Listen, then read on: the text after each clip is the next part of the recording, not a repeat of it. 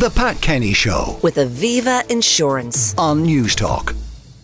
One of the big international stories, of course, of the weekend was the bizarre story of the Wagner leader, Prigozhin, who had a march on Moscow to topple the Kremlin leaders, particularly the Department of Defense.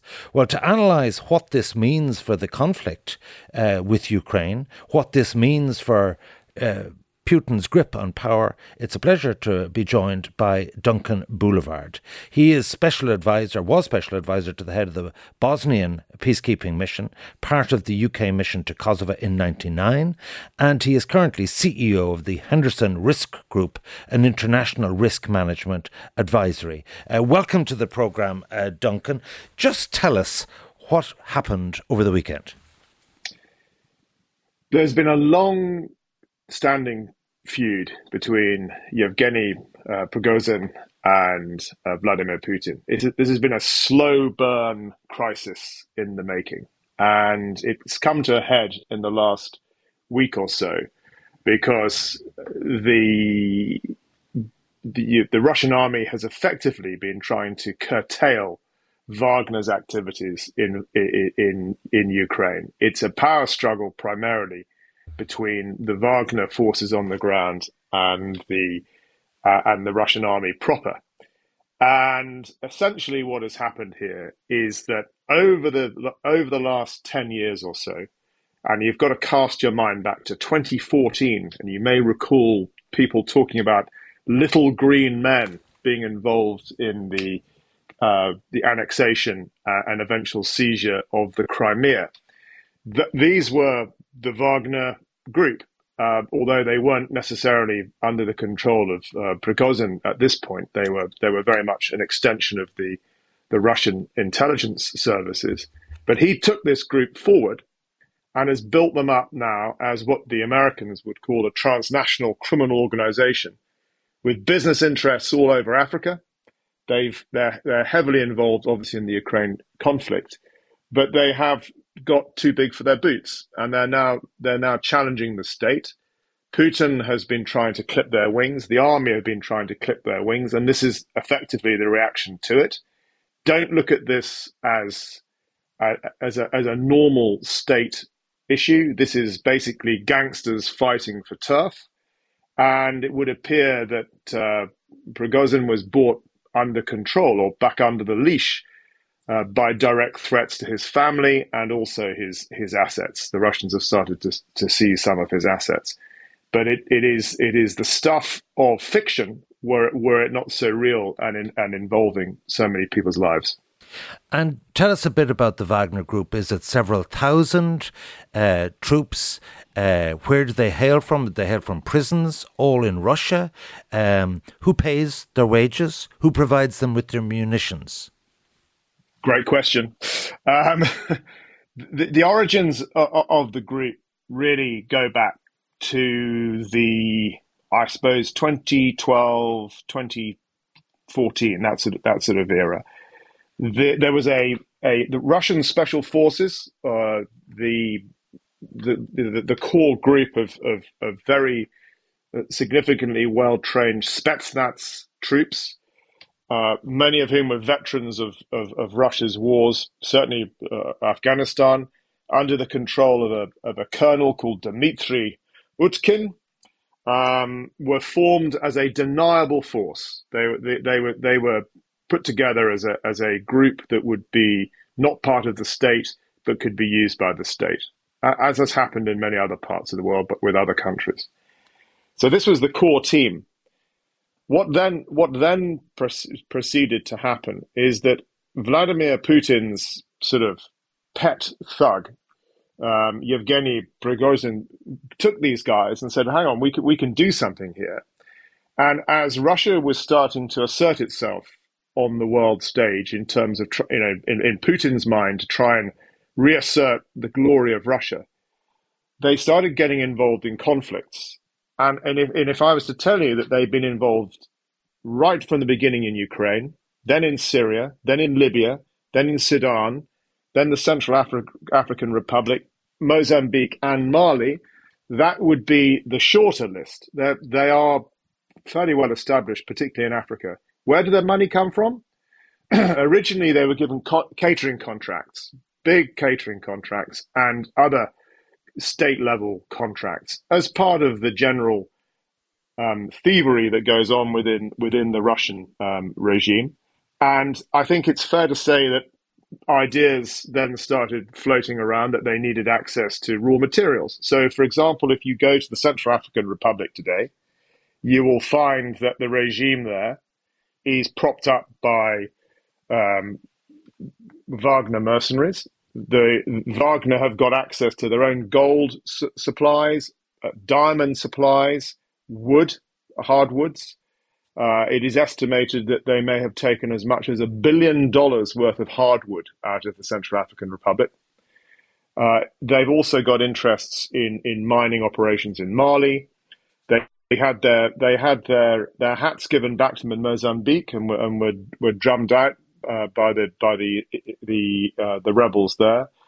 The real worry with these guys now is that they're self-funding. It's a bit like when we talk about artificial intelligence becoming self-aware. Even if Russia cuts off the funding now for Wagner, they're sort of doing their own thing, and it's a bit like a mafia organization, but they're operating with the full sort of confidence and access to equipment and weapons that you would expect from a state. So if their business model is to be mercenaries who win wars and get paid and get, eat what they kill in terms of getting resources and so on, what was their beef with the Russian military? And in other words, what was the genesis of the reason why they might be doing a mutiny on Moscow? I think it depends on what the political outcomes are for Ukraine and what the objectives are, because there is clearly a brake being put on Putin by the Chinese in particular, who do not want this conflict to escalate beyond the borders of Russia and Ukraine. From a political point of view, the biggest threat to Putin is that there is a defeat in Ukraine. If there is a defeat in Ukraine, Putin's toast. If he can manage the situation and end up with some sort of negotiated stalemate, that's probably a win for him, because he realizes now he can't win. But when you look at how the state manages that, and if you're the Russian Minister of Defense, you do not want a wild card. The Russians may well be playing a game of containment.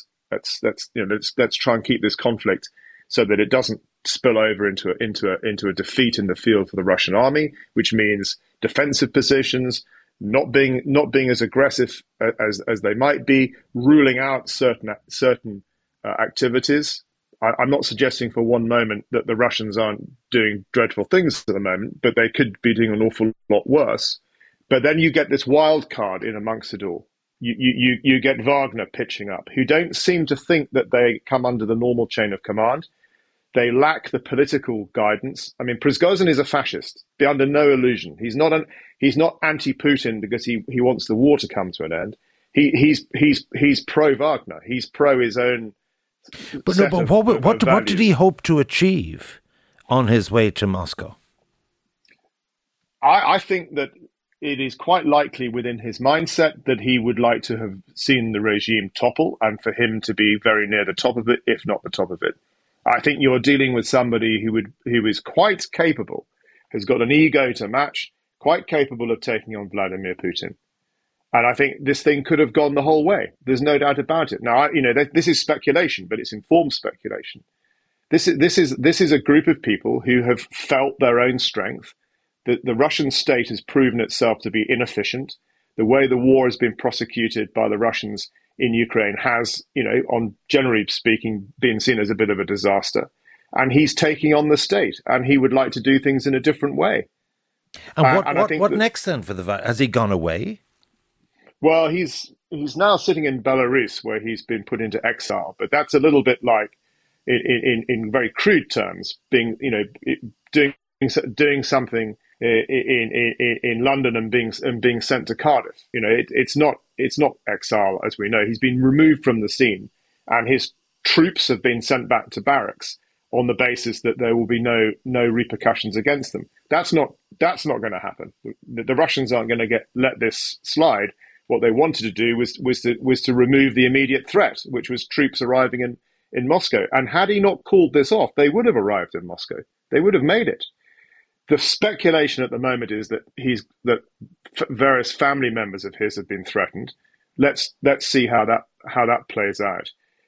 Is this the end of Putin? Is this one of the many dominoes that needs to fall? I wouldn't say it is. I think it's a serious indication of how much conflict there is within the political and inner circles of Putin's regime in terms of how the war in Ukraine should be prosecuted.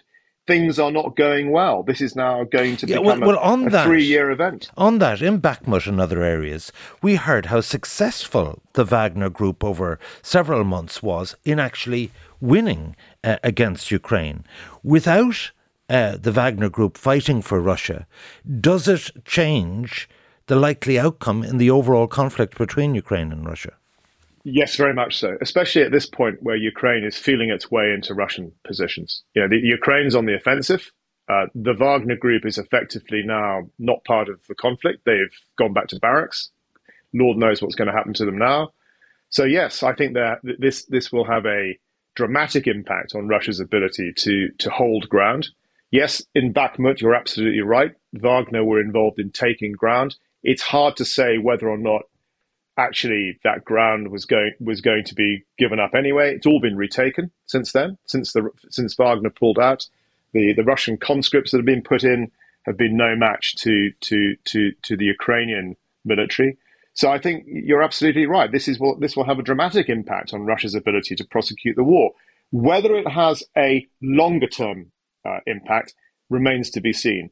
The Russian military should not be underestimated. We should not see this as the beginning of the end for the Putin regime. We should not see this as the beginning of the end for the Russian military in Ukraine. That's going to be determined by other strategic issues. But this is a serious crisis for Putin, a very serious crisis. And what remains to be seen now is how the Ukrainians effectively take advantage of this situation, and if they do take advantage of this situation. So do you have in the Henderson Risk Group any clearer picture of the end game in this conflict? Regardless of what rhetoric comes out of Kyiv, the end game ultimately will be a negotiation. The idea that Russia is defeated and the ensuing instability that comes with it is hard to imagine. And I think what will end up happening here, and this is, again, speculation, but it's based on some experience, is that there will be either a Chinese-sponsored or other third nation-sponsored negotiation once both sides can claim a degree of victory. The idea that Kyiv retakes all territory and Crimea and declares victory would be a defeat for Russia, and I think would not allow a negotiation. So there's going to have to be some midway point at which both parties can say enough. We've achieved an objective that we can sell politically. Don't forget, Zelensky is not the decision maker. There are people behind him who would have him removed if he gave in too quickly, and Putin needs to declare some kind of victory. And it is very clear now that total victory in terms of his aims, even in securing the pre-conflict borders, as he would call them, is probably not in his grasp either. So it's about compromise on both sides. We're not there yet. There needs to be some form of decisive victory on the Ukrainian side, enough for them to claim a victory, and then enough for Putin to say that he has achieved some form of objective. But I Okay. would suggest strongly that we're still at least 6 months to a year away from that. Just two texts I want to put you. I've no idea. You tell me. Alan asks, "Hi, Evan. It's pretty obvious that the Russians have won this war. The Americans and Europeans are in fantasy land if they think otherwise. I'd say get ready for a full Russian offensive. They've had the gloves on up to now. The gloves are going to come off and this war will be over and Ukraine will be forced to the negotiation table." Whereas Colin says, "I wouldn't be surprised if Prigozhin suddenly becomes unwell over a period of days and mysteriously dies of an unknown illness." Your response to Alan and Colin? I think, first of all, absolutely, we should never underestimate the Russian state or the Russian military. I think the idea of them taking their gloves off, let's see what that looks like. I think you're absolutely right. There will be an attempt to reassure themselves that they can still have an impact on this conflict. But I think a Russian victory in terms of defeating Ukraine in the field is hard to imagine. And I think with regard to what happens next, and with regards to the future of Wagner, I can't see. I would find it very hard to imagine. He's 62 now. I think I wouldn't be betting that he'd be claiming his pension. Right. That's a great. I'm 63.